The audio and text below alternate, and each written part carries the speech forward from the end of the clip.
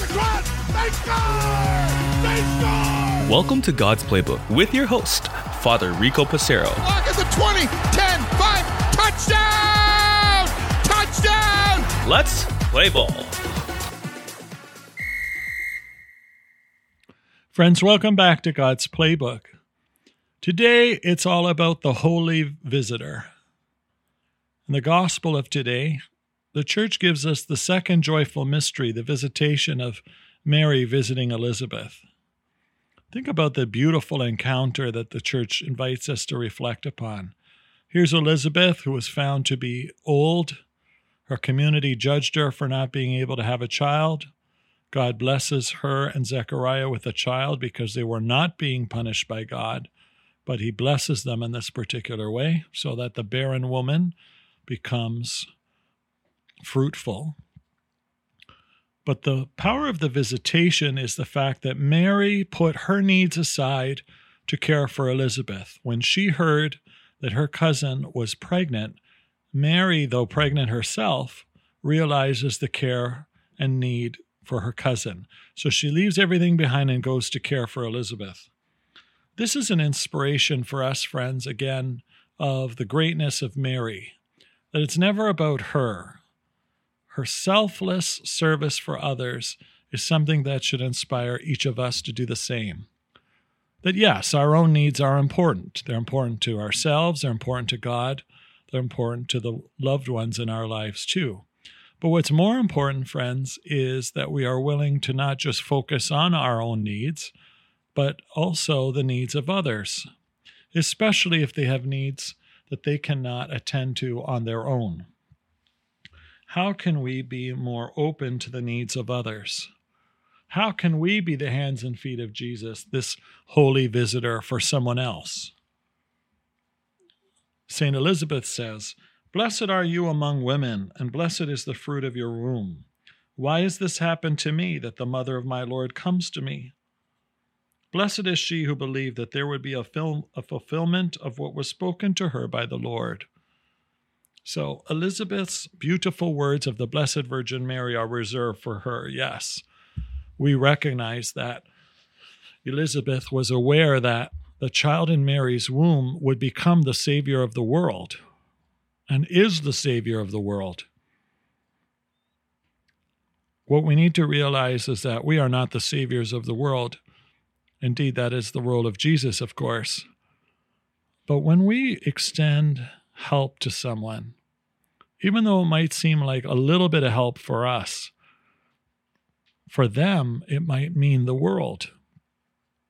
Elizabeth was humbled by the reaching out of Mary as her cousin, but also given the fact that she too was pregnant and that she was bearing a son who would be even more important than her son, John. For us, it's important to humble ourselves to receive a visit from God. God comes to us in Holy Communion. God comes to us in the sacraments, where his grace becomes palpable for us, yes. But God also comes to us through others, whether it be a priest, a nun, a family member, a friend, a parishioner, a colleague at work, a friend at school. When someone reaches out a hand to help us, we're called to be humble to not only accept that help, but to realize that God may be working through them. How can we be more open to receiving help from others? Are we at times reluctant to receive help because we're too prideful that I'm going to solve whatever I need by myself? Could God be sending someone to support us, even if we haven't asked for that help, like Elizabeth never asked Mary to come and help her? And yet when she arrived, Elizabeth was filled with great joy. What's also important is to recognize the presence of God in other. Elizabeth saw the presence of Jesus through Mary and her actions. May we see the presence of God in others too, those who are helping us, and perhaps even those who drive us nuts. It's important to realize and see Christ in one another. So how can we do this on a very practical and personal level? The Holy Visitation of Mary to Elizabeth is indeed a very important part of our faith.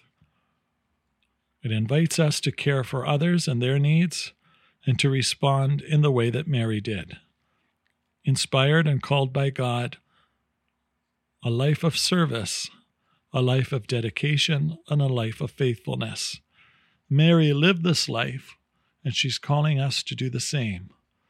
At the command of her Son Jesus, we are called to live righteous lives that are holy and pleasing in His sight. So, friends, how can you and I become a holy visitor as well? Who are the people? What are the situations that God may be asking us to get involved with right now?